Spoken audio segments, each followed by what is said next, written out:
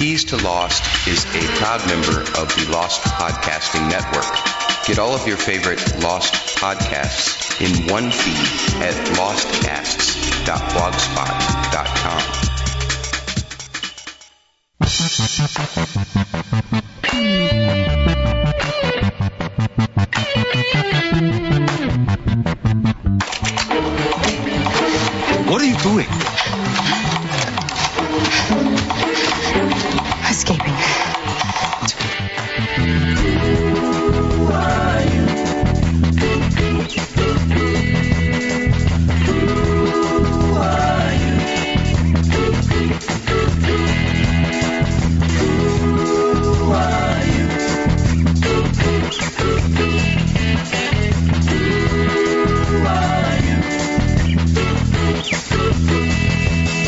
Where are you going? Catching up with Sawyer.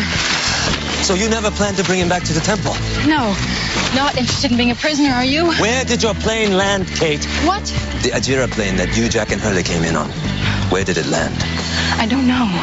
Sun was on that plane, too. And I have to find her. You think they're going to tell you? You think they care about you or about Sun or about any of us? Who do you care about, Kate?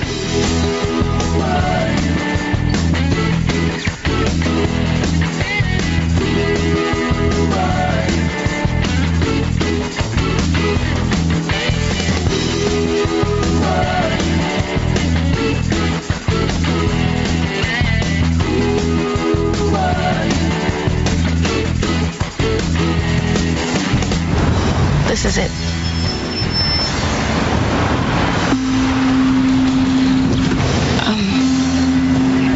Will you come in with me?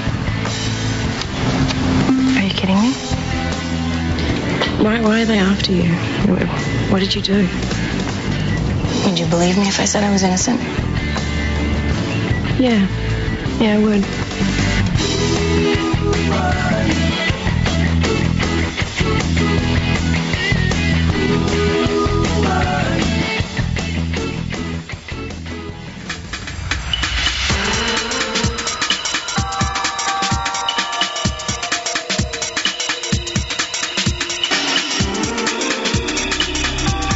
From St. Louis, Missouri, it's Keys to Lost, a weekly podcast dedicated to the ABC television series Lost, hosted from a musician's perspective by keyboardists Matt Murdock and Leslie Sanazaro Santi. And now, here's Matt and Leslie.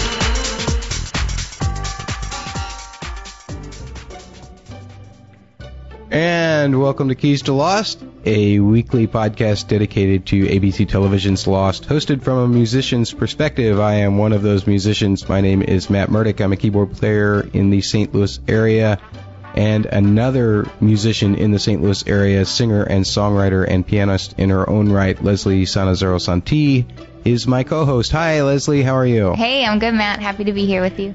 We just want to say hello to everybody. We just got done this week seeing yet another episode of Lost. Yay! Yay! This is the 40th episode of Keys to Lost, and we're reviewing Season 6, Episode 3, What Kate Does. So if you haven't seen the episode, any of you folks in the UK or whatever, if it's on delay for you, or if you're in Asia and it's on delay for you, then you might not want to listen to us today. If you want to hear what's going on with the show already, then please continue to listen, and we thank you for listening to us.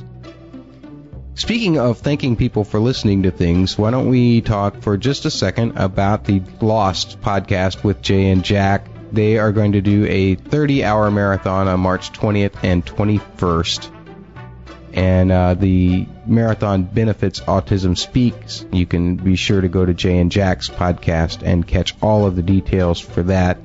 By the way, Jay just got engaged, so congratulations, Jay. Yay, yeah, him and congrats, Colleen finally got engaged, so we want to say congratulations to the two of them. About time. And what else? Let's see. I want to give a personal shout out to the Black Rock podcast. On Sunday night, I listened to them just a little bit, and they were actually the one podcast this week that explored and theorized more about the meaning of the alternative timeline. We were all saying, well, what is it? Where's it going? more or less kind of picking it apart from a negative standpoint, whereas they were really diving into it and exploring, you know, what its relationship was to the island and everything, and coming up with some things. And of course, Kurt Yanko and Dan and Nancy Drew always do a fabulous job, and Lost Lindsay. So just check out their podcasts, of course. I'm sure you already do. What Katie Said podcast also did a similar thing. Katie Gallen from overseas, she kind of explored what the alternate timelines could mean as well in her episode 11. She's now on the Lost Podcast Network, so I would encourage you to listen to that one as well. And I've got to give a shout out to my buddy Donald, such a great guy, and from the Donald is Lost podcast, donaldislost.com. His recent episode, number 78, Louisiana X, was a great deal of fun to do. It was one of his skit episodes. It's one of his Myth Arc episodes, and I get beat up quite a bit, and I had a heck of a time. It was fun to make the sound effects for getting beat up, so that was great. And he also hosted our initial reaction show this last week with Heath and I. He was the host, and it went on his feed. I believe that's episode 77, if you want to hear that one from Donald is Lost. And he did a great job running it. I think he kind of set the bar for me and Heath to try and catch up with next time that we host. So be sure to check out Donald is Lost. And also, we want to give a shout out to Jed and Kara, like I seem to every week, because they're always doing something fun for us, or we're trying to do something fun for them. And they do a great vidcast. It's Losties with Jed and Kara.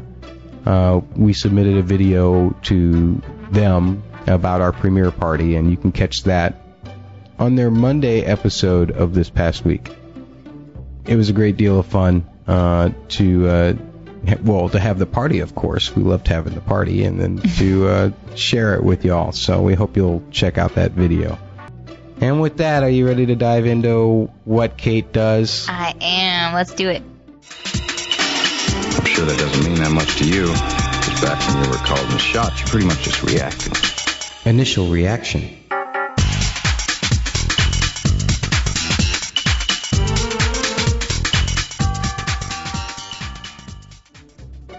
So, Leslie, what did you think of the show? Well, my initial reactions for this episode, too, was that it was a good episode, but it was definitely no season premiere contender. I thought that we'd see... I thought it'd be a little bit more exciting, maybe, you know? I mean, there was some excitement as Kate's breaking away and everything.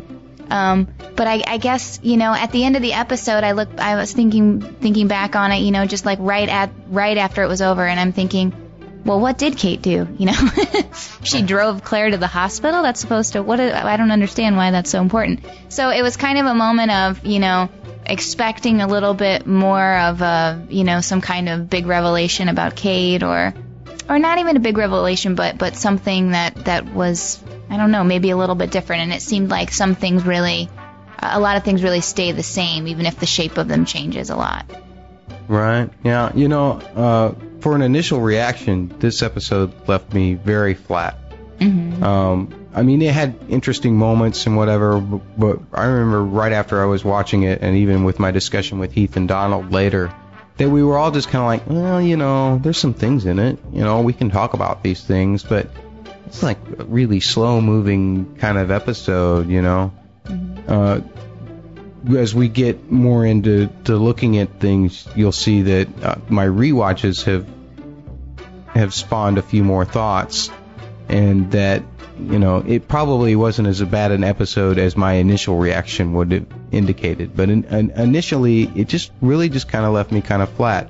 Again, probably, you know, it's withdrawal from the knock you over the head stuff that we got in LAX. Oh my gosh, for sure. You know, but there is a great deal of subtlety in here, and even with Kate, I'll just put this out here right now, is that I did find some purpose in Kate's story in this. Where there's been Kate episodes where I haven't. Mm-hmm. But what Kate does is run.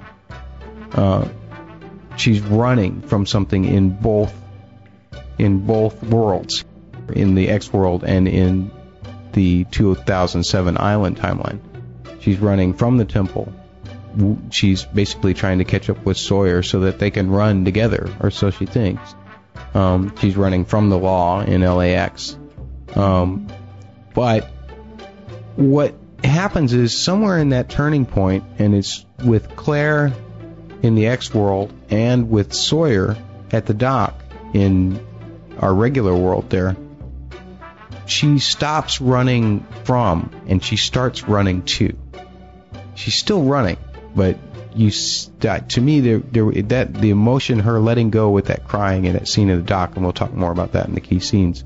But that was the turning point where she turns away from the thought of running away from anything, and she's starting now to run towards the thing she needs to run towards. Anything else on initial reaction? No. Then let's go on to a very populated segment this week. 3 words. 做小人都不了，那 you haven't spoken 3 words to me yet. 3 words.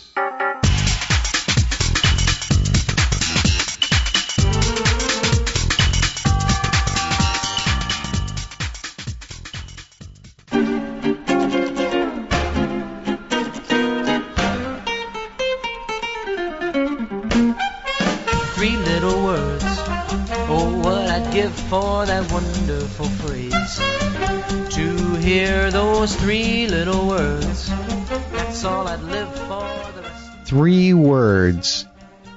Yep. 3 words. Leslie, what were your 3 words? You know, my 3 words were, some things don't change. I actually think now that that's grammatically incorrect to say some things in that way, but I think some things don't change. I think the shape of things are going to there's going to be a similar shape, even, you know, regardless of which timeline it is.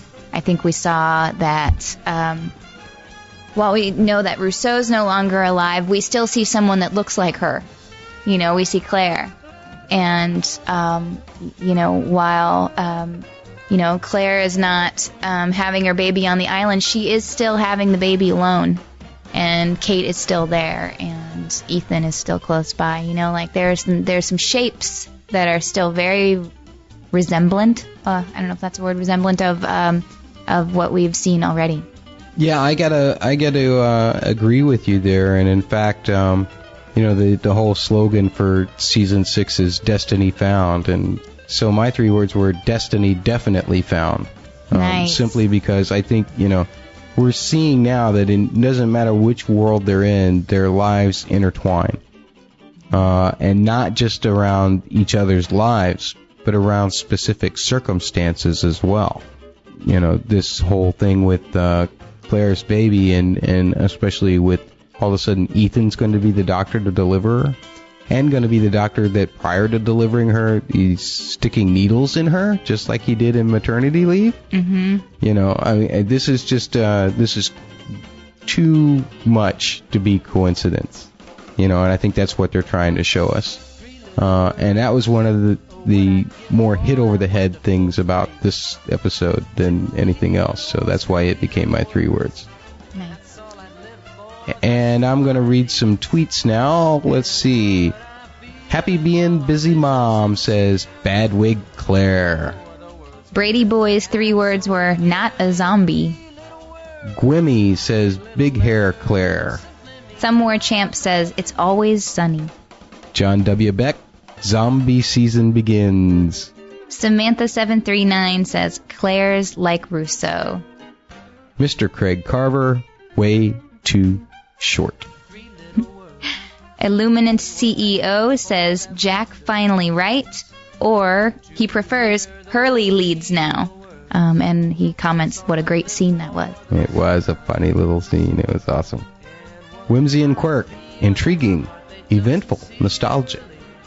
Lost Maniac says, crazy Australian woman, and also lists broken-hearted con man, resurrected infected torturer, and cab driving Kate.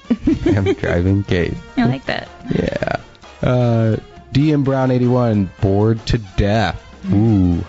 Johnny2432 says, could be better. It was awful. I hate fillers. Lottery ticket, predictable, repetitive, inevitable. The flash sideways is making me crabby. Ooh.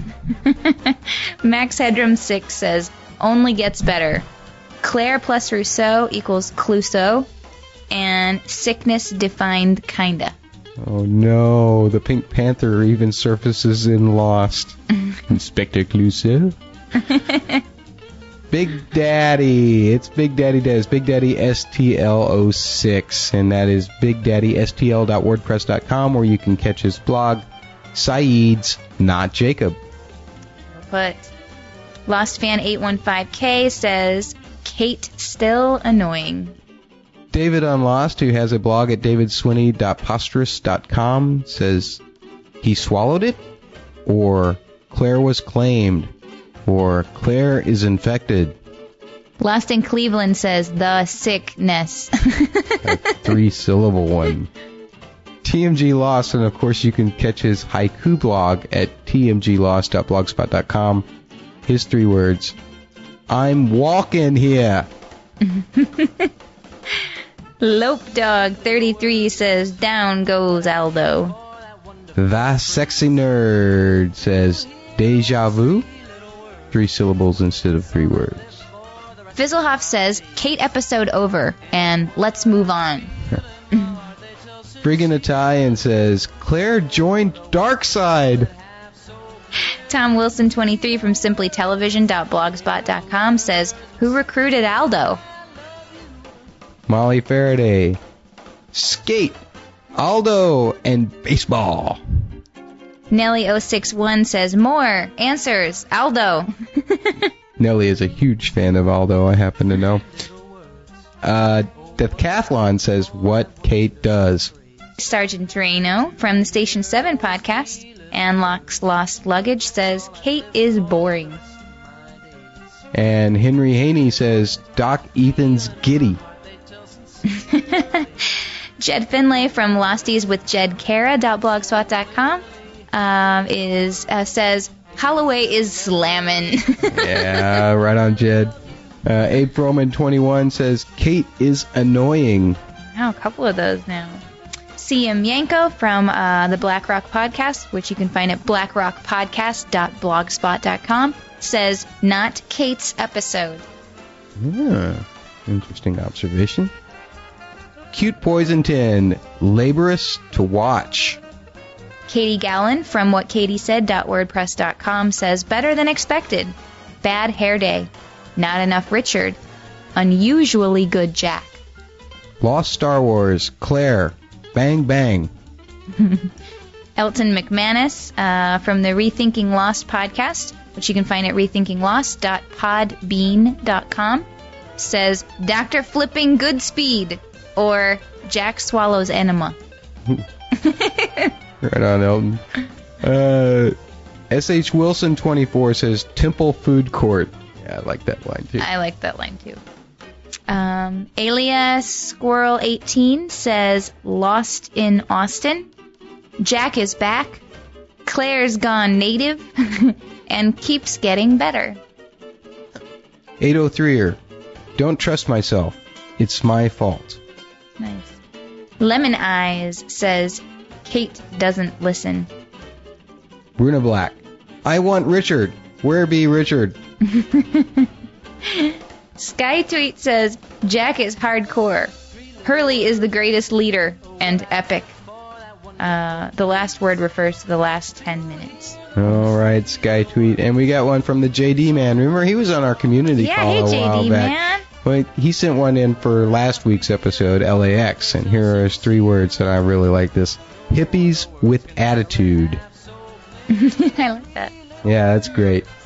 We got some emails, too. You want to start or me? I'll start. Our first email's from Will, the Guitarchitect, and he says, Hey guys, I really enjoyed your season premiere recap. I wanted to send my several guesses for 3 little words for episode 3. He says, Kate's running again. Jack's very important. Saeed a zombie? No, it's poison. Sawyer had ring. And Claire equals Rousseau Nouveau. Rousseau Nouveau. That might be my favorite one. And then he says, thanks, guys. Thanks, Will, for your 3 words. We really appreciate that. And we got another email from Steve, who's also known as Mr. Bad. You can catch his blog at badlosttheories.blogspot.com. It says, hey, Matt and Leslie, my submission for 3 little words for what Kate does. First, Kate, stop it. At least on Island Kate. More lies, more escapes, more running away from Jack, and more running after Sawyer. Off Island, her 3 little words are, Kate saves Claire. Hurrah! Kate actually accomplishes her goal and gets a big tip on Claire's credit card. Kiana says, hi, Matt and Leslie. This is my first time writing in, but I've been listening to and enjoying the show for a while. Thanks, Kiana. I have some 3-word descriptions for the latest episode of Lost, What Kate Does. Here they are. Claire is Rousseau. Saeed's Ben Clemes. Someone hugged Sawyer. Oh. Violent Heimlich maneuver. Good too. Keep up the good work, and I'll keep listening, Kiana. Thanks, Kiana. And that wraps up the 3 words. That was a full boat. That was. Yeah. But if you want to send 3 words, and it doesn't, like we said, for folks who are in the UK or whatever, we know you're getting the episodes later, and we tend to record just a couple of days after an episode airs. So if you haven't had time to send in your 3 words from last week, you can do what JD Man did and submit 3 words for the prior episode. We'll be happy to read them without any problem. You can do that, of course, by tweeting me at Keys to Lost, or you can email the podcast at keystolost@gmail.com, or you can call 314-754-9662. Please continue to send in your 3-word comments. We really appreciate it, and we're having a lot of fun with this. How about some key scene discussion, Les? Yeah, let's look at that. Tell it half so clearly, 3 little words, 8 little letters which simply mean I love you.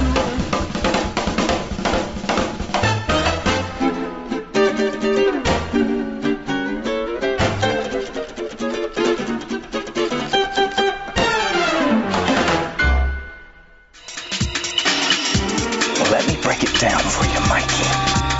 There's a key to the whole game. Breaking down the key scenes.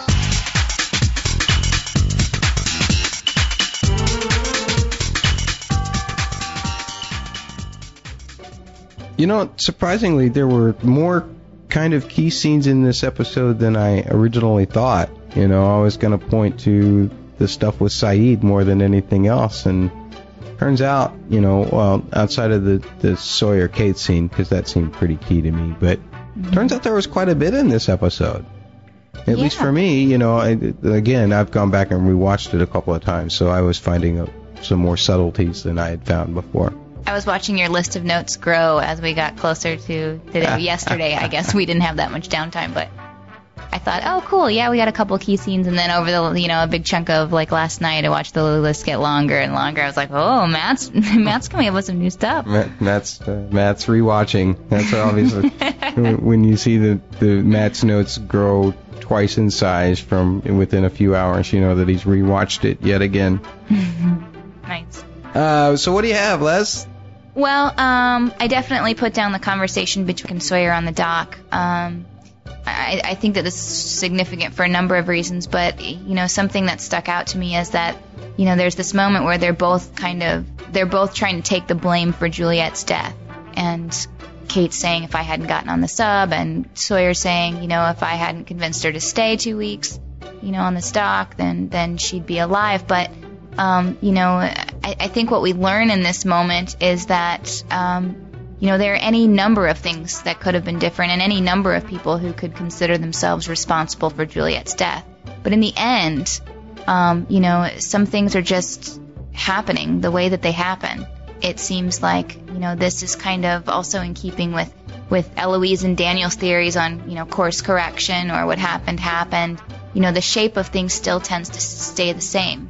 There were a lot of options that I could list a ton of things that could have been different.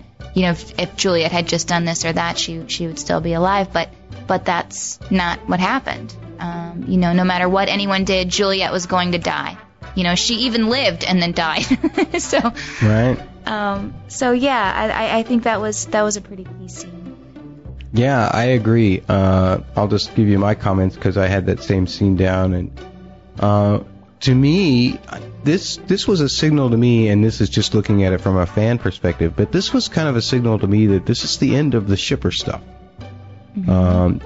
Kate, in the same episode, we see Kate pull away. It clearly looks like Jack's going to kiss her before she leaves the temple, and she pulls away, or goes ahead and leaves before he gets a chance to make that last move.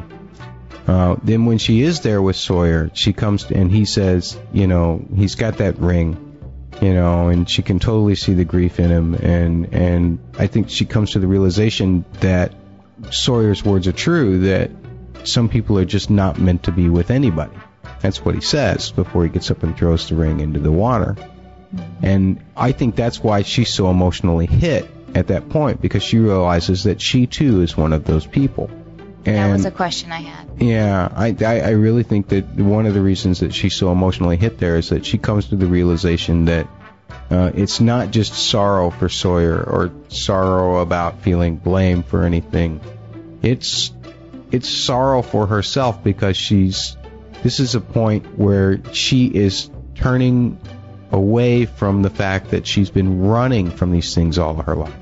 And she's about to start embarking on turning around and running towards the things that she needs to, rather than away from them. And that made that scene a key scene for me.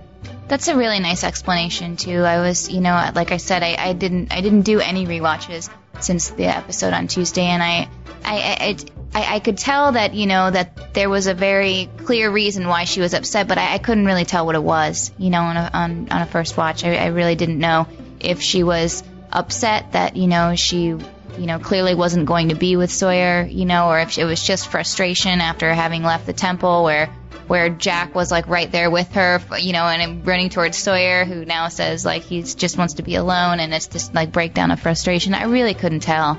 And I think hearing your ideas about that, I think that rings kind of true when I hear you say it. So. Yeah, when we face our own demons, it tends to elicit an emotional response, and I think that's clearly what she's done at this point, and that's why later on she goes and asks for Sawyer's help to try and find Claire, because she's trying to rectify that situation too, which she had already started towards that path in season 5. But we're seeing people start to, I think, more or less break their loops near the top of them as we go along in this season already, as me and you were talking about with all of these character studies. And this episode is a great, subtle character study to me. There's lots of great character stuff about a lot of characters in this episode. Plus the parallels of the alternate universe where she has a chance to run. She doesn't ever have to go back and see Claire, but it's the fact that when she goes to change clothes using one of Claire's bags, hopefully to get some clothes from Claire, I would imagine, she finds the baby picture, or she finds the picture of Claire pregnant. She finds the orca. She finds all these diapers and everything. And she realizes, wait a minute, maybe in this alternate universe she's not really even guilty. Who knows? Maybe she's on the run. With Comic-Con, that video, they said that she didn't kill her father, she'd killed somebody else. But maybe since we can't take the particulars in canon, even though Hugo is lucky, since we can't take the particulars as canon yet, unless we hear it in the show, she does tell Claire, "What would you say if I told you I was innocent?" So maybe it's in the process of this running and everything that this X timeline Kate realizes, well, I don't want to become the person that I'm actually not, just because of my situation. And that's why she goes back and finds Claire and offers to help her. And I think Kate's always had heart. I mean, she's in both timelines she's the same in that way, whether she's running or not. She's usually making decisions based on some emotional kind of, stimulus or something. That's true. That's true. So I wasn't surprised at all when she turned around and went back for Claire. It seemed like right in keeping with the way that she's always kind of going back for somebody. I mean, even after her mom turned her in, she's still going back to try to talk to her mom. she's, even though her dad works for the government, she's going, or the man she thinks is her father, she's going back to try to talk to him. It seems like most of the decisions she's made, from her heart. So it's, I think those things are the same, again, more of kind of the same, only different. Yeah. What else do you have?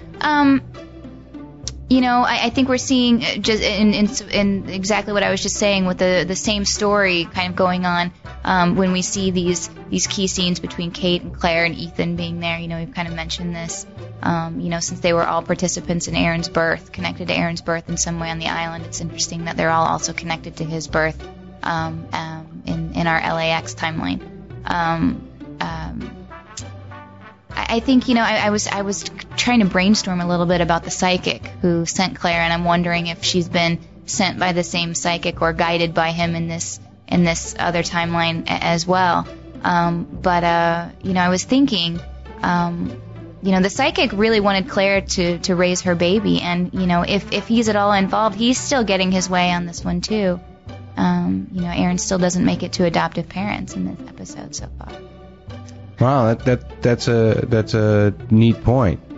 And in fact, it's in the world that we've seen from season 1 to 5, where the psychic actually fails in that, because it ends up being Kate who does most of the raising of Aaron in that world. Mm-hmm. And in this world, seemingly, even though Kate is the one who raises Aaron in the other world, she tells Claire, I think you should raise him, Yeah. So that's a pretty interesting notion right there, that she kind of is the one who guides Claire down the right path in this X timeline. Yeah, it's interesting, and it'll be interesting to see if Kate has any other connection to Aaron beyond this time. She's clearly leaving. Kate's leaving at this point, mm-hmm. But will she have any influence on Aaron's life after this? Right. It'll be interesting to find that out. Right. Yeah, and just more stuff about the whole Kate-Claire stuff is when Kate first takes the cab over, and she kind of looks over, and what I've seen in rewatches is a clear kind of a deja vu moment with Kate in regards of when she sees Jack. Mm-hmm. And I definitely caught the deja vu moment between her and Claire when Claire yells out Aaron's name. Uh-huh. And they even kind of beat us over the head with the dialogue that Claire says, I don't know, it's like the name just came to me like I already knew it. Uh-huh. So maybe we are seeing for the more real evidence of some kind of bleeding over of the timelines. They're definitely connected. Maybe they're not complete without each other. Maybe there may need to be some way to put them back together at some point. Well, certainly one wouldn't exist without the other, right? Well, one certainly would seemingly not exist without the other. Although the whole many worlds theory is that every choice we make creates another whole universe. So who knows how many versions there are of you and I sitting out here talking in front of microphones. Right. Donald's had a very funny alternate timeline in his podcast that said he was doing a podcast on 2.5 Men, and his podcast was called Donald is 2.5 Men, which was very funny, but he was still doing a podcast. He just wasn't doing it about Lost, But the thing is that there are so many choices. If that many worlds theory is correct, then the fact whether you step on a daisy or not could make a big difference. And I think the point that Damon and Carlton are trying to prove is that yes, that is possible. We're seeing that if killing a butterfly might change things, then what do you think blowing up a hydrogen bomb will do? Mm-hmm. But at the same time, we're seeing that it doesn't change we're seeing a destiny involved with these characters, and that's why, hence the season 6 slogan, "Destiny Found." And hence my 3 words this week. I think that's so great too, and it's how brilliant is it as, as writers of the show to use the alternate timeline to show the destiny of their characters, to show how they're the same no matter what, to show that, because when you're seeing a story of someone and you're like, and all the signs are pointing to one of the characters being destined to do something, you kind of, shrug your shoulders and say, okay, well, I guess it was destiny. But when you see two different, when you see it like this with two different timelines going on and the characters still do the same thing, it's kind of like they're proving it, and that's right, exactly. And you see certain things where relation between Island and X-Line go somewhat mirror opposites, which if you look in a mirror, you are seeing the opposite of yourself. So maybe in order to complete this whole journey, they have to find a way to put both of those sides back together in order to complete themselves. Each character in each of our timelines are not complete. In my Giacchino moment, with the way that he bled some of the music over from one reality to the other this week, I think shows that there's definitely a connection in the way that he changed, and I'll get more into it in the Giacchino moment, but the way that he specifically changed meter of the main tying theme of the show, which was the Kate and Claire theme. He changed the meter through several different scenes to show that I think that things are amiss. They're not always running in the same kind of. It's not in the same kind of beat. It's not supposed to be this way. Gotcha. Wow. Yeah. I like that. So, what else do I have here? Just some fun stuff, more or less, for me. Let me first, though, talk about Jack just a little bit. I came out of this episode on the initial watch liking Jack again. I mean, really liking Jack again. Mm-hmm. Our hero character is back, but he's better. Now he's thinking things. He is taking things on faith. He is accepting responsibility. He threw that pill down his throat, for crying out loud. It wasn't to save Sayid, maybe, as much as it was a leap of faith that Dogen wouldn't let him die if it was going to kill him. Or maybe it was to save Sayid, that if he ended up dead from some pill, then there would be no way that Sayid would ever take one. Mm-hmm. But either way, he tells Sayid, I'm not the one who fixed you. He says that a couple of times to Sayid. And when Sayid says, if you want me to take this pill, Jack, I will. And he just closes it back up on his hand because he won't allow himself to make that choice for Sayid. And the others have said that, he has to do it of his own free will. Well, he's not going to take it if it comes from us, but maybe he'll take it if it comes from you. Mm-hmm. Jack is just really incredibly strong in this episode. It's the most I've liked Jack in a long time. I mean, I really liked him in the incident. I liked the fact that he was trying to reason with Sawyer, especially during that fight when Sawyer was just beating the heck out of him, and he finally got a place where he had Sawyer off of him and could have done some damage, but instead he tried to talk. Mm-hmm. That was a big moment for our character of Jack, and we're seeing another big moment, I think, this week with all of this stuff with Dogen. Agreed.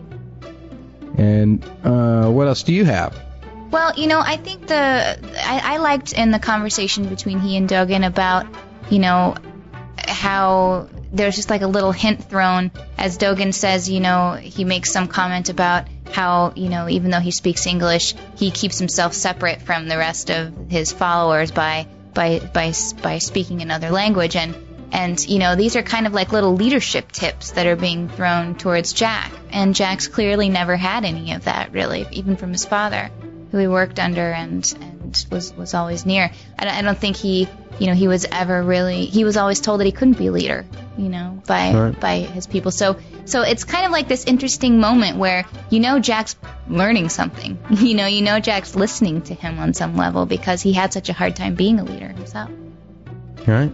It was a cool little interaction. It was a nice touch. Yeah, it was that's very neat observation. I like that a lot. I like that a whole lot. Great. Thanks for bringing that up. Mm-hmm. There's some just some fun stuff too. one thing that I noted was when Saeed comes back from being tortured, he says, "They didn't ask me any questions." It reminds me of Han Solo saying, "They had me howling on a scan grid for hours. They didn't even ask any questions." It might have been a throw to Empire Strikes Back. It might have been another Empire Strikes Back reference. Maybe. That's for the geek in all of us, not you. I'm a geek though. Ethan, as a good doctor, I don't want to be sticking needles in you. I mean, that was unless you need me to. It was just it was so funny, and the name Goodspeed as opposed to Rom. The fact that he is Dr. Goodspeed. So we know he's still Horace's son. I mean, perhaps he's still Amy's son as well. But what does this mean? Since there is no island, or the island is sunk, do you think that perhaps Ethan and Amy were actually sent on the sub during the evacuation in 77, and we just didn't see them? And then in the timeline where our characters are existing at the temple, they returned to the island, perhaps to look for Horace or something like that, or they returned to the island after the incident was over, or if the incident never really occurred in the timeline, that our current characters are in. Maybe they returned, and that's when Ethan became one of the others. Because the next time we see Ethan from the time he's a baby in 77 is when he's with Ben, and he looks like he's about maybe 10 years old. Yeah. It would be late 80s, so he would probably be around 10, 11 years old at that time. So there's a whole period of time in there where he could have left in 77 with Mom, and then come back to the island. And because Goodspeed is a person associated with the Dharma Initiative, there's no way that if he's going to become a member of the others, that he's going to go by the name Goodspeed. So perhaps he takes his mother's maiden name, which I think is Rom. Wow, that's interesting. I mean, I could get into whole semantics about just the Goodspeed name, period. But because the island is sunk in the X-Line reality, his mom and him never get a chance to return to the island. And so, therefore, there's no reason for him to change his name, because the others don't ever make him change his name, because he's never been another. Oh my goodness, wow. I mean, that's just a thought. I like the theories behind Ethan. That's great. Yeah. So that's just a thought. Now, back to funny lines. Miles. As you can see, Hugo has assumed the leadership position. It's great for us. Love that. And Miles had two lines. I love the "we'll be in the food court" line, too, which was brought up in our 3 words. Hugo saying to Saeed, "You're not a zombie, right?" That was awesome. That's clearly one of those shout-outs to us fans. On the official podcast, Damon and Carlton have been threatening that a 7th season of Lost would be the zombie season. So that's clearly a shout-out to us. And to clearly define that Saeed is not a zombie, Yeah. Because some people, are still questioning whether MIB is actually the smoke monster or not. And yeah. I don't know how much more direct you can get than that, but I think unless the MIB comes out and says, "Don't you know I'm the smoke monster?" I think some fans just aren't going to believe it. Yeah. I think you're right. It's kind of like global warming. Oh, I'm sorry. What was that? I said it's kind of like global warming. Yeah, exactly. There you go. Do you have anything else for Key Scenes? Nope, that's it. All right. Well, I can't help but feel like I'm missing something, because there were a lot of subtleties to this episode that needed to be explored. But maybe we'll come up with some more in the theories and answers section. Yeah, let's look into it. Rod, Verity's got some interesting theories on what we can and can't do here. I want some friggin' answers! Theories and answers.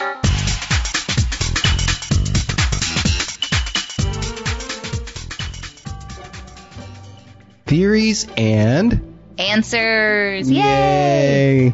We did get a couple answers this week. We did. We didn't get quite as many as we did last week, but there are some subtleties there that I think we got some answers to. Mm-hmm. And one of the answers that we definitely got to me is, of course, that Jacob did not possess Saeed, obviously. In fact, I am of the opinion that the test was actually to see if Saeed was Jacob. I think I heard that first, actually, on what Katie said podcast that she thought the same thing. But I was thinking that after my second rewatch yesterday, was that clearly blowing the ash over, they didn't see, I don't think they saw MIB as a threat yet because they were still saying they were trying to keep him out. But obviously one of the symptoms of the sickness, which we find out that Sayid has, is that if you are dead, you come back from the dead. And so by ruling out that it wasn't Jacob, they were able to, and assuming that MIB is still outside the temple wall where they've now put ash around in order to keep him out, they can assume, they could limit it, they could rule it down to the fact that it was the sickness. Well, let me ask you this. If people who have the sickness can come back from the dead, is that what you mean to say? I think it's at the point of death that they get the sickness. Yeah. Okay, at the point of death. Yeah. Now that's a theory. Right. And in fact, we have a poll up at keystolost.blogspot.com where you can tell us what you think the true symptom or the point that you get infected is. In our initial reaction show that we did with Donald and Heath, or that I did with Donald and Heath, I said that I thought perhaps it was the murky water that infected Sayid. But I think that's probably wrong because we've seen too many other cases where we have other people running around who may have been infected by the illness, i.e. Robert, who with Danielle's team, and all of Danielle's team went down into that hole where the smoke monster was, and we obviously saw Montan's skeleton. He obviously was killed. Yet we heard his voice coming up from the hole. So it's clear to me that perhaps Smokey killed Montan, then he became infected, which to me tells me also that the sickness is in fact the influence of the smoke monster. Because now you have Montan doing the smoke monster's will, which is to lure the rest of the guys down into the hole. Or if Montan was dead immediately, then Smokey could just become him, He could have duplicated him, of course. Duplicated him. But he couldn't have duplicated that whole team that Danielle ended up shooting. From what we know, he can only duplicate one person at a time. Yeah. Oh, that's true. That's true. And clearly when Jen was on the beach and he saw Danielle shoot Robert, there were many bodies lying around already. Oh, were there? Yes, there was at least 2 other bodies that Jen stumbled upon as he was approaching her shooting Robert. Okay. So that clearly tells me that they must have been under the influence or had the illness, or as we've learned its proper name is, they have been claimed. They've been claimed. Which is another key word, I think, to me, that says it's about being under the influence of something. Of some other being, which clearly seems to be MIB at this point. What other answers did we get? Well, at the very end, we finally see Claire. Yay! She was one if you remember any of our podcasts from the hiatus, she's one, whenever we would talk about things that we'd expect to see in season 6 or something that would be important to see, Claire was always right near the top of that list for me. It didn't make any sense to me that the last time we saw her, she was just hanging out in the cabin, laughing it up with Christian, which is interesting. Well, that might be a theory for another time, but... this is the theory section. Throw it out there. Well, if we're talking about Smokey only being able to duplicate one person at a time, and we still don't exactly know what Smokey's connection is to Christian, but we assume that there must be one there on some level because there hasn't been... I haven't heard any other good theories about why Christian would be walking around. Besides just it's magic or it's the island or something like that, like a real theory. So, if he can only duplicate one person at a time, I'm wondering, is he duplicating Christian and then Claire is just infected with the sickness and they're both there together? I mean, clearly he couldn't be duplicating both of them. Exactly. Or it could also be that somehow Christian was brought back to life by the illness. Oh, right. Right, there we go. It could be that neither of them are Smokey at that point. Gosh, well, there must be some kind of timeline on how long somebody can be dead. One would think, although Saeed appeared you look at the timeline of events, Saeed is gone after he drowns.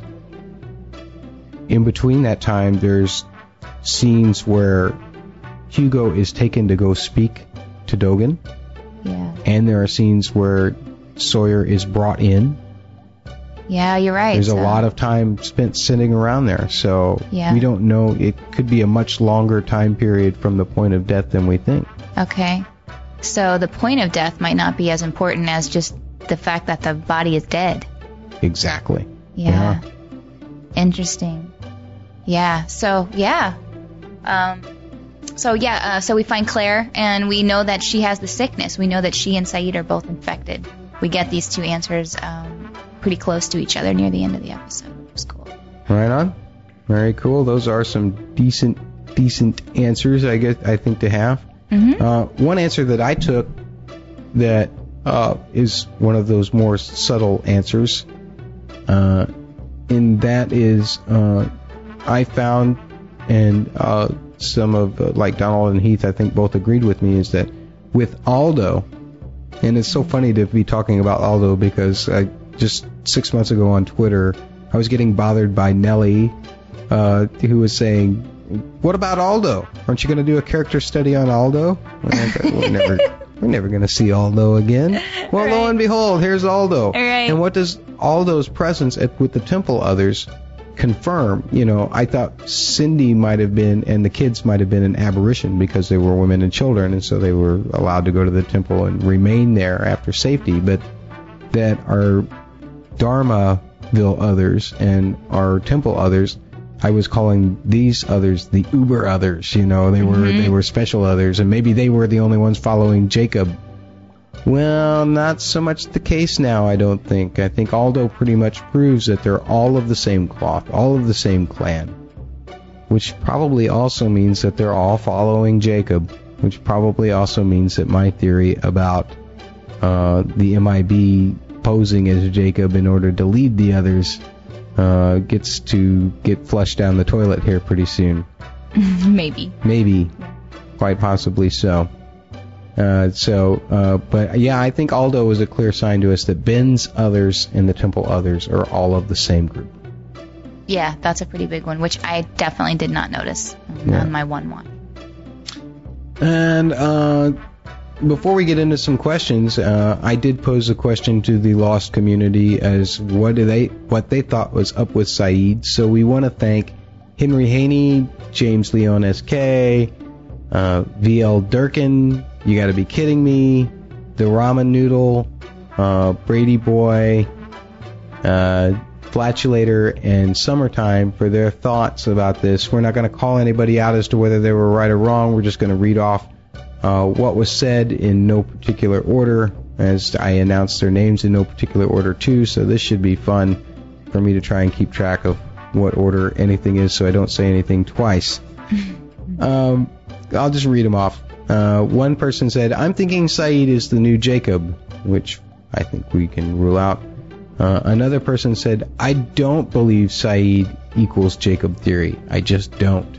Another person said, "I think Saeed is now Jacob and he will lead the others against Locke and Smokey. This will provide opportunity for his redemption." I'm assuming he meant Saeed's. One person said, "I think next week they will give us the answer to Saeed since they talked a little bit about it on this week's official podcast." Well, there you go. There's one way to know. Another person said, "I don't think he is Jacob, but I think he will now be able to communicate and speak with Jacob, which is what I suspect Christian's role is as well. I also think Saeed's personality will be altered, or, as Richard said, he will lose his innocence. I'm sure I will feel like a complete idiot once the actual answer is revealed, but that's the best idea I have." Another person says, "Since we have Hurley able to see and communicate with Jacob, I don't see why he'd need a fake body. I do wonder why Jacob said in his note they are all in trouble if Saeed dies. But did he even die? I think Miles couldn't read him, and that's why he said nothing. So, was he dead? Plus, looking back on when Jack brought Charlie back after Ethan hung him, it was like 5 minutes Charlie wasn't breathing and he came back. I want Saeed to be his same bad A, breakdance, neck-snapping Iraqi. And now I think we actually have an answer to that. Why they would be in trouble if Saeed did die. And that was because he obviously became infected. But why would that be big trouble for everyone? There's already been infected people on the island. Remember, Saeed, or Jack, Dogan told Jack in this week's episode that the infection will spread. Oh, yeah. And we've heard from Danielle that she wasn't going to let any of them people live because what if it got off the island? Right. What if the illness got off the island? What if other people became infected? So I think it is a clear threat to the others is that this infection is quite contagious. Yeah. So that's pretty sickening in itself. Did I read everybody's responses here? No, I think you've got still one. Okay. Would be a very sneaky way to get into the temple if he's been banished. Never thought of that. Would also explain why Jacob let Ben kill him without a fight, almost egging him on, so he could get back into the temple. And that is a comment on another one that we saw. I think Saeed is now Jacob, and I think Jacob is akin to the devil. So now the evil deity is within the temple walls. Yep. My friend Erica had said the same thing when we were initially watching. Oh, really? Yeah, she had said something like, oh, so that's how he's going to get into the temple. Wow. And I was like, oh. Which, I don't think necessarily is the case yet. We can't say that yet. But no. I don't think we'll end up saying that at all. But it is a neat theory, and I love the way they left that open for us to dance around for a few weeks. All right, on. So, what questions do we have now? One question is exactly how did Saeed get infected? Does it occur at the point of death? Or was it perhaps a murky spring? Or is it something else entirely that has caused this claiming, or so we think? If it is at the point of death or after a point of death, and me and you touched on this, does it explain Claire and Christian? Mm-hmm. And what other questions did you have here? Well, I noticed that Dogan and the others had asked how long Saeed had, how long it had been since he had been shot. They didn't ask how long it had been since he was dead, I think, right? Right. And so that, that brings to mind another thought of the young Ben having been shot by Saeed and how he was, kind of in between. They didn't know if he was going to make it. He was very close to death. And Richard took him to the temple. Mm-hmm. I wonder we can assume it was the waters that healed Ben at that point. Right. But in Ben's case, it seems to have worked. Yeah, and in Saeed's case, not. Yeah. I just, I also wonder if, if there's some sense that Smokey has when someone dies that he can go there immediately. Does he have to actually physically be there? Because we didn't see Smokey anywhere. Well, and he wouldn't have been able to be in the temple anyway. Right. I think we would think with the ash and everything. And as far as we know, when they light that firework off and they're still doing the ash, MIB is, of course, still at the four-toed statue. Yeah. So he can't possibly be at the temple at that point. Right. So how does the infection occur? How do they get infected? That's really that is the question. And we still haven't gotten that answer yet. Yeah, that's what we're still looking for. Yeah.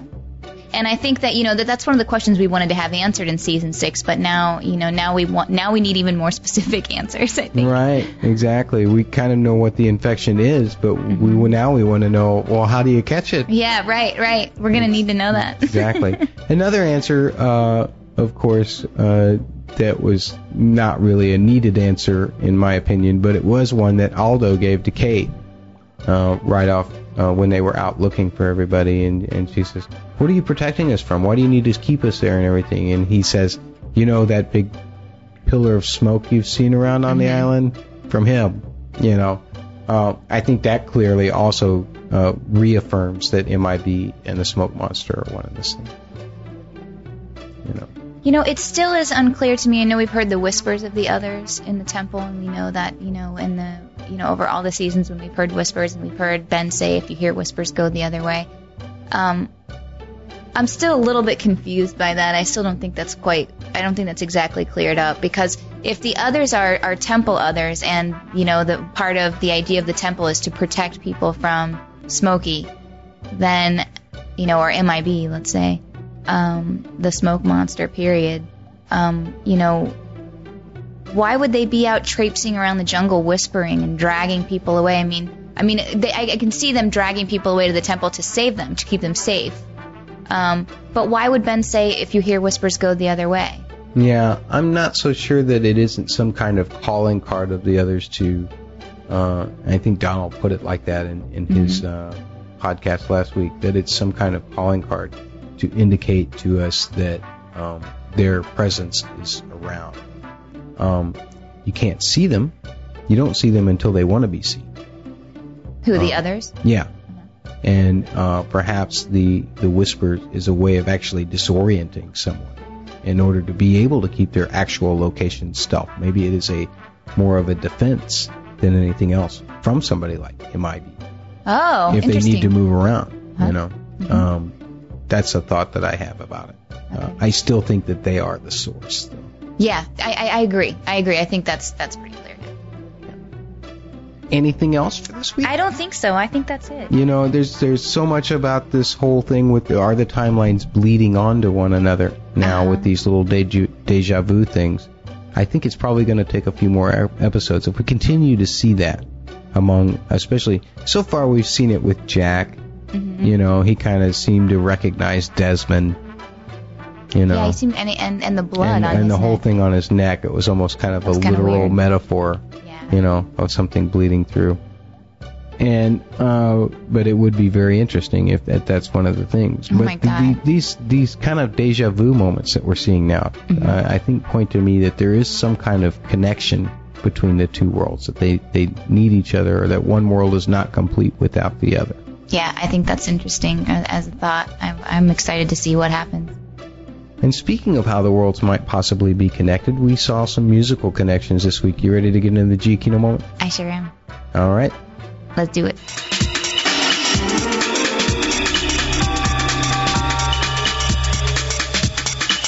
The G-Kino moment.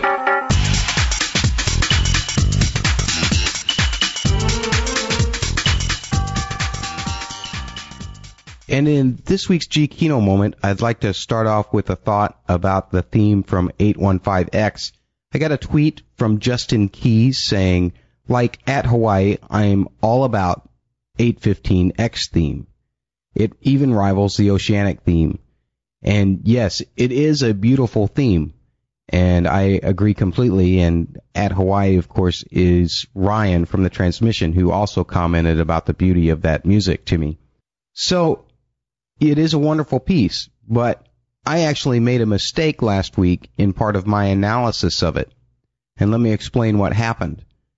Evidently, my cable company was having signal problems while we were watching the premiere, and the audio was cutting in and out slightly during the time of that particular scene, so there was no effect on the music at all. While I was hearing this...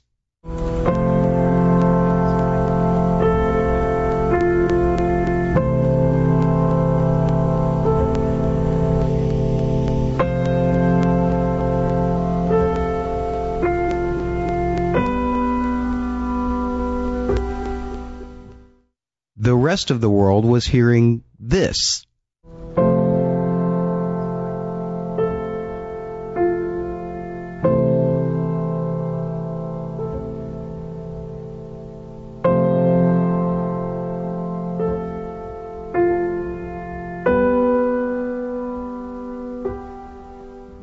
And as you can tell on that second one, there is no effect on the piano at all. So I apologize to you all for not looking into that further until just now, but I actually was rewatching the episode on Hulu, and that's when I discovered that there was no effect on the piano at all. So I still don't think that means that G-Kino isn't trying to tell us something about this world not being quite right. And I'm going to point to an example of that right now. There was a theme introduced last week in LAX, the Temple theme, which has this basic half-step palette, harmonic palette going on underneath it in a march kind of style. Let me play that for you on the piano.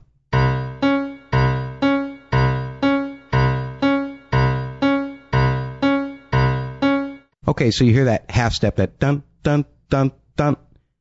What's happening there happens underneath things that are happening on the island in 2007, and it also became part of a background for some scenes with Kate in the X timeline this week. So let me play these two clips for you. I want you to listen again for that part that I just played on the piano underneath both sets of clips. The first one is from Hugo leading the group through the tunnels underneath the temple, and the second one is from Kate taking Claire to the hospital. So let's listen to the Hugo clip first.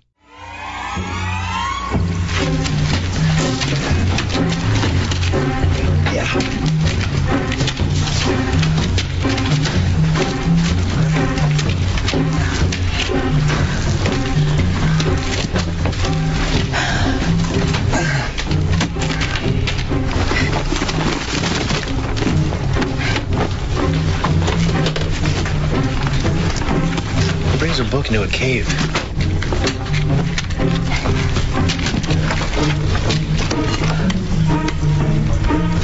And why is his arm missing? It was ripped off when he was attacked by the black smoke. Well, this is gonna be awesome.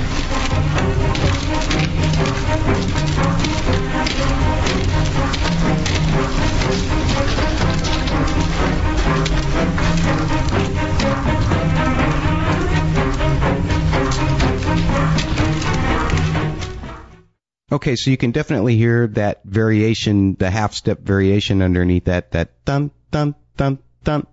Now listen to this clip with Kate and Claire when Kate is first bringing Claire to the hospital. You'll hear that same motive underneath. The melody is slightly different. It's not a representation of the temple theme, but you do get a certain kind of half-step slides in the melody as well, just like you do in the temple theme. So let's listen to this clip.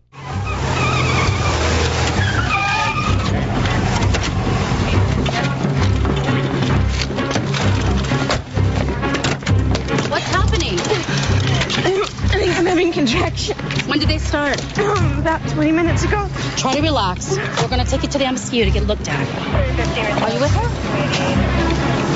Yeah. Okay, follow me. What are you doing? What's going on? Hold on, the doctor will be with you in just a moment. Now this to me is a clear representation that one world and the other are related in some way. Perhaps they need each other to exist. Perhaps they coexist just because of the commonality of our characters. But G. Kino is trying to bleed over the music in terms of what themes we hear, or at least what harmonic palettes we hear underneath those themes.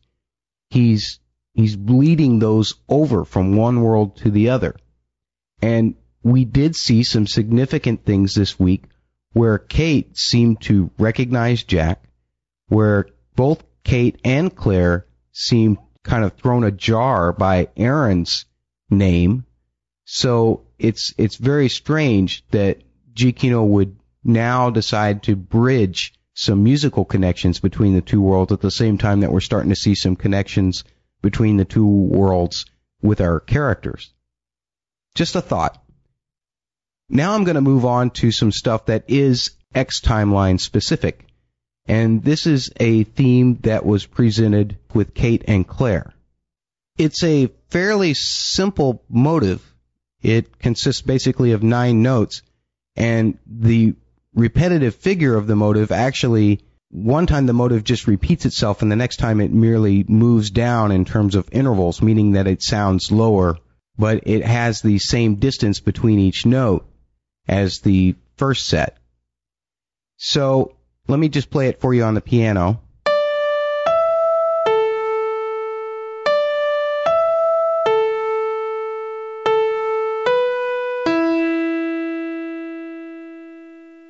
So there you have a D-E-A, D-E-A, and then A-B-E. And the A-B-E have the same interval differences in it as the D-E-A. So there's what I call parallel motives based on a different harmony.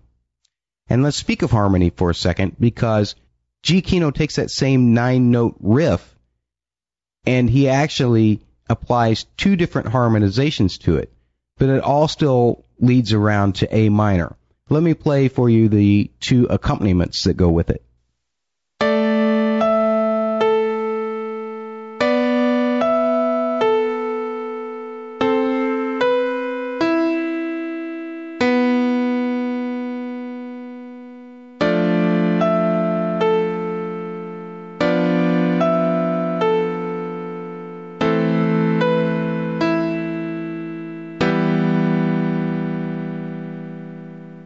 Great.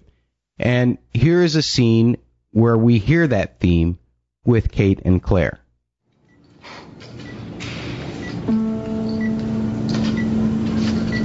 I should go. Oh, wait, here, take my credit card. No. There's not much of a limit on it, but something.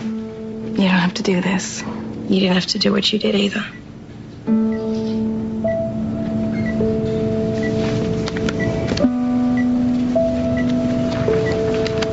Erin's a great name. I don't know why I said it. It's like, I don't know, I knew it or something. I think you should keep him. Well, good luck. Yeah. Me too. Thanks.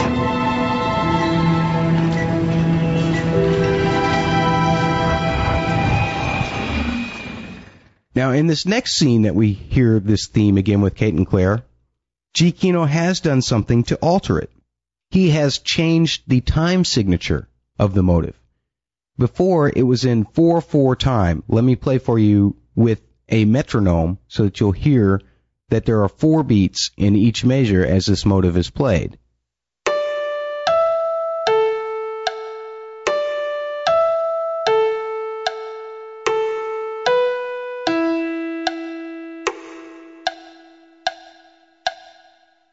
Now, in this next scene, he actually uses 3 beats instead of 4. So it's in 3/4 time. Let me play that for you on the piano.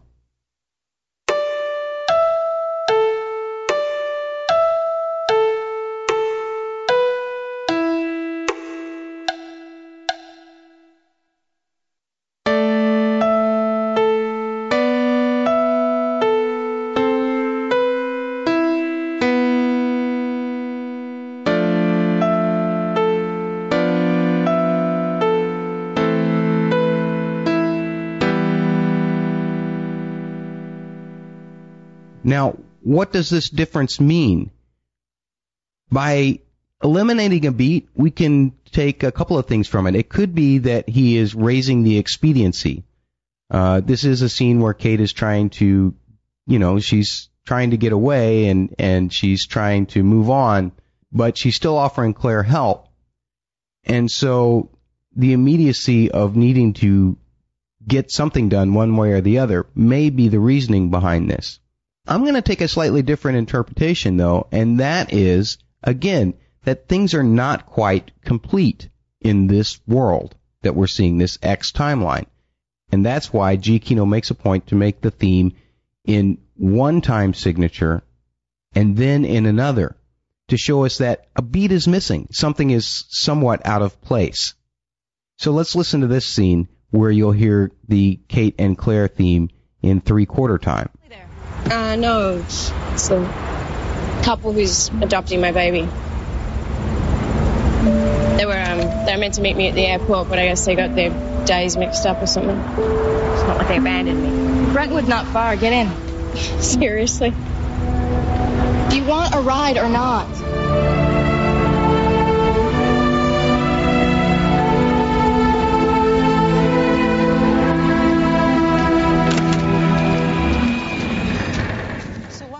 So my final thoughts about this, again, even though we didn't have the effect like we did last week, or like I thought we had last week, we're still seeing things from Giacchino that's indicating, one, this X world is dependent upon the 2007 world that we know, and two, this X world is not quite complete on its own. Those are the two things that I'm getting from the way Giacchino is applying music here. We are seeing that bleed through of those basic harmonic palettes, like I demonstrated in the Temple theme palette, coming over to the X world. What does it all mean?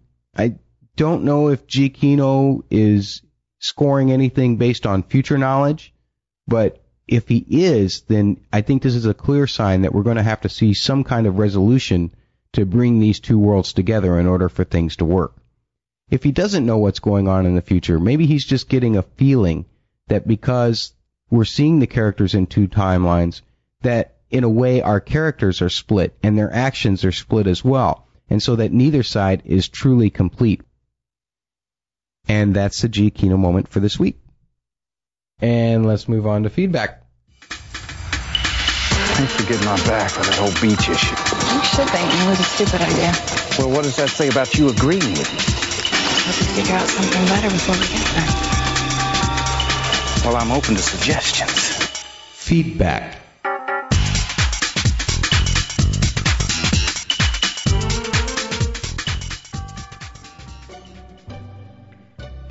And we got a little feedback this week. We got a couple of tweets. One, of course, from Jed Finley, who is, of course, Jed from Losties with Jed and Kara. Hey, Jed and Kara. Hey, Jed and Kara. That's Losties with jedkara.blogspot.com. Check out all of their awesome vids, or subscribe to them on iTunes and get their vidcasts, 2 of them a week. One on an initial reaction, I think comes out on Wednesdays or maybe Thursdays. I can't remember which. And then their regular weekend show, which comes out on Monday mornings. So be sure to check them out on iTunes. Jed says, not through your whole initial reaction. Got a great email noting that LAX Jack looked into a mirror. Kate did too last night. Are they literally using mirror image to demonstrate the reflection of each story? I love that. That's a neat thought. That is a neat thought. You know, and we've been seeing mirror images throughout the years with different things where he says these characters seem to go through the whole, one character does one thing and it reminds you exactly of when another character did something very, very similar. Nancy Drew was the one who coined mirror images first, I think. Oh, that's right, yeah. That's pretty awesome. And we have another tweet from Sunlock that says, what if the baseball that the leader of the others had was the winning ball from the World Series that the Red Sox won?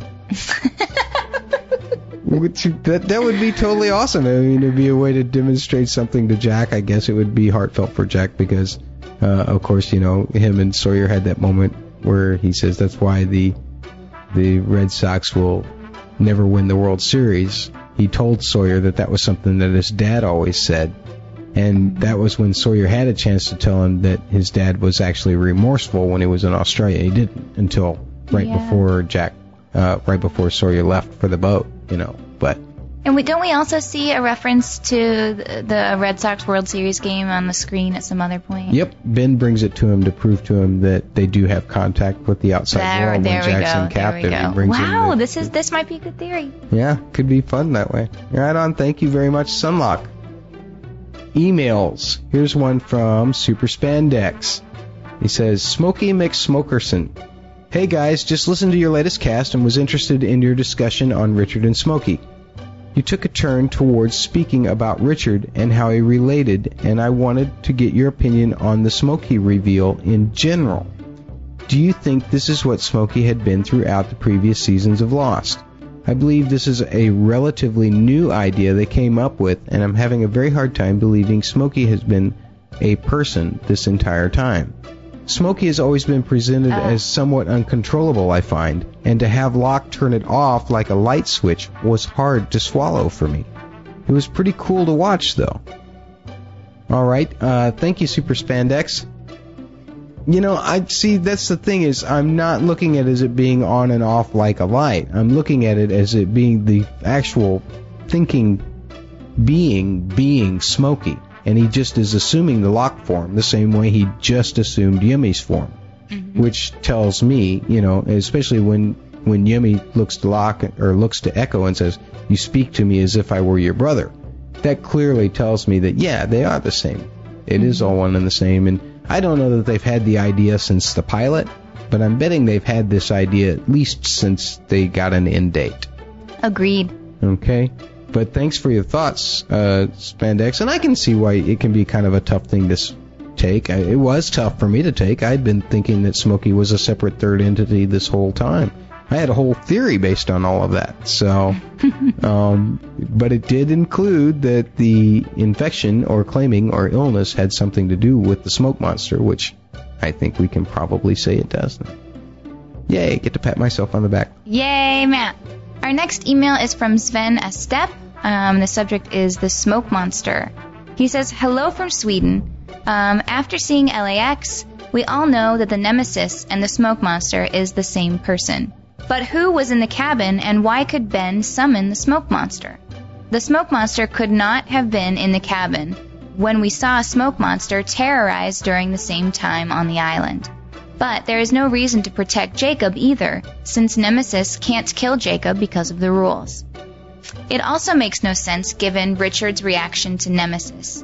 They obviously know each other, but it seems likely that Richard believed Nemesis was no longer a threat. He seemed very shocked and scared to see him again. If Nemesis indeed was imprisoned in the cabin but managed to escape, why didn't Jacob tell Richard about it? As I see it, Jacob must have been a prisoner in the cabin by the smoke monster. Smoke monster knows he can't kill Jacob, but if he keeps him captive, he can manipulate events, so Locke, Ben, etc. will do things that are good for the smoke monster.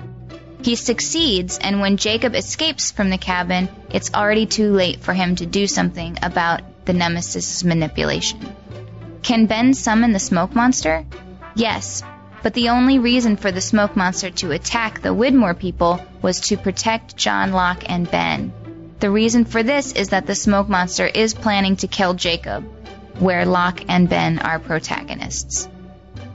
Right, so he can assume Locke's form, and he can have Ben killed Jacob, and it can all be done under the guise of being others. Okay. I kind of like that theory that he's actually holding Jacob prisoner there in the cabin at that point. And we've actually talked about that theory before, I think, at some point. Yeah, but my whole thing was, of course, that if MIB had been posing as Jacob to the others, that he would also be in the cabin.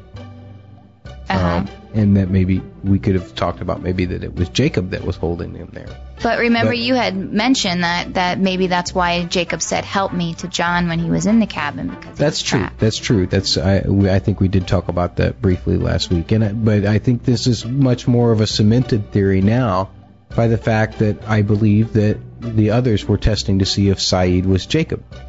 Because they threw the ash on Saeed to see how Saeed would react. And either MIB or Jacob would have reacted the same way to that ash, I believe. I think it's a repel or something to keep you along that zone, either way. And so, yeah, it makes sense. Like you said, Jacob asking John for help, and the addition here that the smoke monster is holding him there so that he can manipulate events and, of course, go help Ben when Ben needs help in order to keep his whole plan in place in order to become Locke, in order to get Ben to kill Jake. It makes a lot of sense. I like that theory, Sven. Thank you very much for sending it in and submitting some of our own ideas more towards that. Nicely done. The next email from LazyMan9484 says he has more thoughts. If the main island is underwater in the parallel universe, does that mean that Hydra Island sunk too? I also just realized that Desmond's exercise bike was in the grossly enlarged crater. But in flashes before your eyes, we see it in the middle of the jungle a couple of yards away. Oh, interesting. Yeah. So I've never heard that. Is this a continuity error, you think? Just something where they didn't go back and check the footage and just put the exercise bike to let us know that it was the hatch, but didn't think that somebody like Lazy Man 984 would go back and look and see the footage? Or do you think it's some kind of point to us that something's not right? I don't know. I tend to say it's the latter. Yeah, I'm wondering if it's not trying again to tell us that neither of these universes, the one where whatever happened, or the one where things have changed, are correct unless they are both together. Oh, that's that's an interesting theory too. Yeah. Don't know. But thank you very much. At least you caught it, Lazy Man. That's obvious. Eye. So, be it a continuity error or this, then I suppose it could be one or the other, you know. Mm-hmm.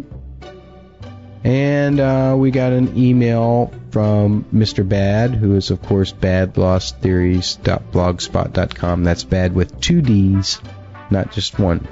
He's so bad he's got 2 D's. He's so bad he got 2 D's. He says, Matt, I thought you were spot on with your theory about Juliet's consciousness jumping to the future and reporting back, let's do coffee, and we can go Dutch. And then Miles reporting her unspoken words. It worked. I can't wait to see how the Flash Sideways untangles and what the Losties' future will be and how it will get there. Leslie, I am on board with your frustration with all the new characters.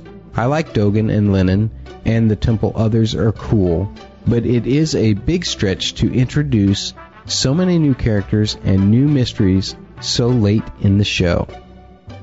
The Ankh in the guitar case was such a big build-up to have a Karate Kid Dogen smash it to bits. Has Jacob ever heard of envelopes? Yeah, I just didn't see that Ankh coming, and then for Dogen to actually, break it, and even Hugo's like going, dude! And then it just has the message in there. Yeah, it was kind of a little strange. But it does show us something.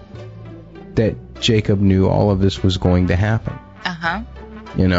That's exactly what I thought when he started reading the letter, because that letter's been sealed inside an Ankh, and that also lets Dogen know that it actually is from Jacob. It's been written before now. Right, and Jacob had given that guitar case, obviously, to Hugo long before Hugo ever had a chance to give it to anybody else. Mm-hmm. Long before the hour or so when Jacob appeared to Hugo and said, I died an hour ago. Mm-hmm. And that's why you have that guitar case. That's why you need to take Saeed to the temple. Yeah. So, yeah. So it does show about Jacob's knowledge of the future, if nothing else. And we've always seen that since the time he's gone back and touched each of the Losties. They were going to be involved in some way. It seems to me now less likely that he just chose them specifically for his purpose, and more the case that he was just going to them because he knew they were coming. He was helping them along that path as opposed to just choosing them to be the ones to come. I think it's really likely that they were already all going to come. Their destinies just seem to be pointed that direction. Huh. Okay. Just want to throw that out there while I'm thinking about it. I'm perfectly willing to be shot down on that because I think I've said the opposite before. Yeah, I just I don't know. I don't think that I don't think that Jacob's touches have proven to mean anything exactly yet. Mm-hmm. I think that they will have a much larger play in things, but I just don't know what that is. That may be a good question for us. I just don't think we've been told what it's been said yet. Yeah. Right. But your theory is as good as anybody else's out there. Yeah. Well, thanks. Because we just don't know yet, as far as I know. This last email from Big Daddy Dez. Kate's arrest. Hey, Matt and Leslie. Trying to think outside the box on this one. What if Kate has been arrested in the alternate timeline for murder of someone else other than her stepfather? No real data to back this up, other than I don't believe it has been stated in Season 6 that she is wanted for the murder of her father. If Hurley can go all the way back and now have good luck, what if Kate is wanted for the murder of one of our other favorite characters? My crackpot theory would be Michael, and that's why he wasn't on the plane. It's a long shot. Thanks a bunch, Big Daddy Dez. Interesting. Yeah, that's interesting. You know, if the thing about Hugo saying I'm the luckiest man alive tends to lean towards the Comic-Con video that we saw of him. Yeah. Where he says, ever since I won the lottery, I've had nothing but good luck, and now I own Mr. Cluck's, blah, blah, blah, blah, blah, and this is why you should buy my chicken. So if Hugo seems to be more canon-esque, then perhaps Kate is too, in that she's actually hasn't murdered her father, but has murdered his assistant, Ryan Milner, whatever. You know. For them to go and just throw things in our face like that right off, you know, so vividly and so exact is not very Damon and Carlton-like in terms of how they've been in Comic-Con before. Maybe they did it because they said, well, sure, we'll put the answer right in front of your faces because you think we're not going to. Yeah, that's how sneaky those guys can be sometimes, I think. Plus, there is evidently a story that at one point during the signing of Season 1 DVDs, which actually I guess came out before Season 2 started, somebody asked Damon what was in the hatch because nobody knew yet, and Damon evidently wrote a man who's pushing a button every 108 minutes, which turned out to be the exact truth. But nobody would have believed that at the time. He probably looked at it and then looked at Damon and said, yeah, right, you know, and walked off. So I won't discredit your crackpot theory about it possibly being one of our beloved characters. You know, I hadn't thought at all about Michael. Yeah? It hadn't occurred to me that he didn't make it to the island. Yeah. It didn't even cross my mind once. Or it hadn't occurred to you that he wasn't... That he wasn't on the plane. That he wasn't on the plane. Or that we didn't see successfully. Him. Yeah, we haven't seen him. Yeah, I don't know if we'll see him or not. Yeah. I guess it will depend on whether they can book the actor or not. Yeah. What else you got? That's it. All right. Any comments about any of the emails? No, they're really great, though. There's a lot of good theories coming in, and, you know, I think probably 80% of them are theories now that we read and go, yeah, well, you know, that's really thought out and really nicely put, and, you know, all very supported, you know, by the evidence that we've seen. So that's really cool. All right. So why don't we move on to closing thoughts? Closing her up. Closing thoughts.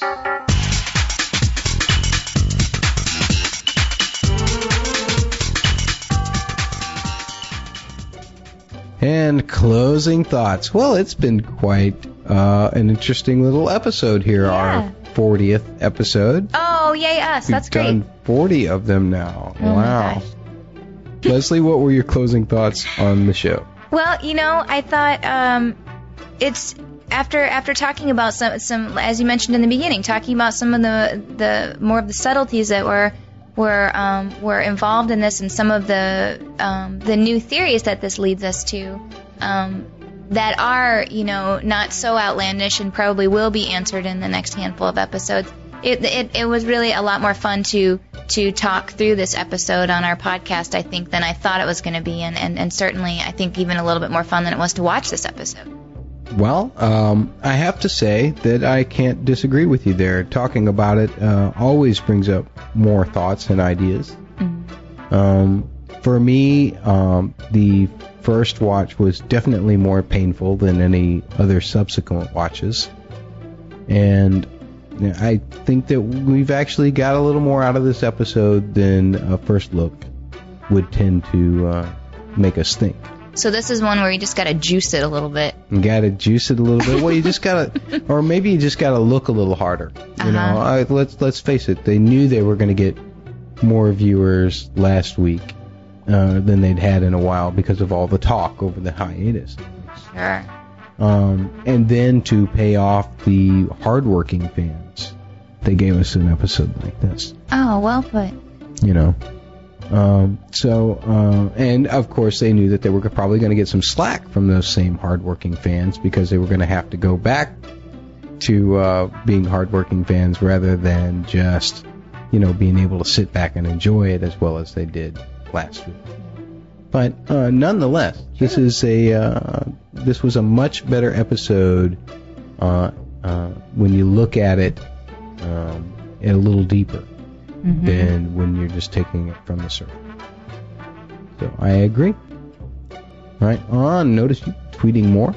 I know. I've been trying to make an effort to be more bird-like. You're tweeting like crazy now. Well, yeah. Now there's an episode happening, and after Alexis leaves the room, I'm like, what does Matt think? What is he doing? What does Donald say? What is everybody saying? Yeah, it's begun to happen. Right on. Well, you could always join us on our initial reaction shows. I could. You could come by sometime, especially since I am the host next week. If you want to be, yeah, if you want to be up at 1:30 in the morning so that Heath can get his episode, watching in before he comes on, you're more than welcome to join us. Wow, I'll think about it. For a musician, I tend to head to bed a little early, but I might think about it on a last night. Yeah, stay up until 5 in the morning. No, I will not do that. Oh, well, darn. I tried, guys. Donald, I tried. Heath, I tried. Okay, so anyway, we hope that you will certainly, folks out there in Keys to Lost podcast land, continue to listen to us. Subscribe to us on iTunes. All free. It's all free. In the meantime, stay lost.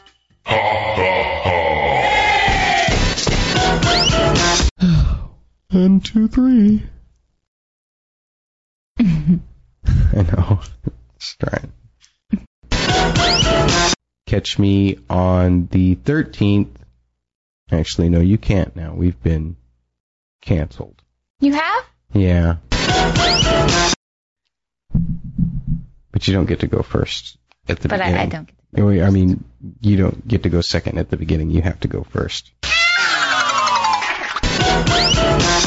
So my 3 words, I thought were definitely... So my 3 words were... Let's see, TMG Lost, and of course you can catch his TMG Lost, and of course you can catch his haiku.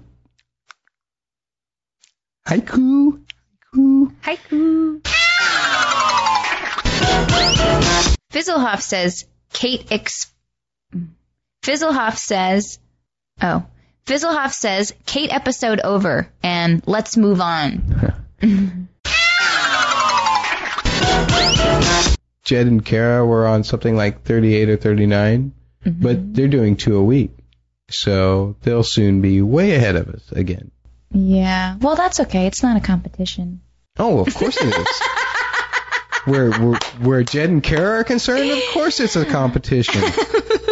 I'm gonna beat them. I mean, what are you talking about? Jed blew me up in a car a couple of weeks ago. I mean, come on. I forgot you were blown up. I've got to figure out some way to have more episodes than the guy. Okay. I may have to do Giacchino Moment episodes exclusively into the next fall, just to make sure that I have more final total episodes than Losties with Jed and Kara. Wow. I'm not going to commit to that at this time, but I'm very supportive. And now the rest of the world is going, man, I wish he'd just shut up and close the show.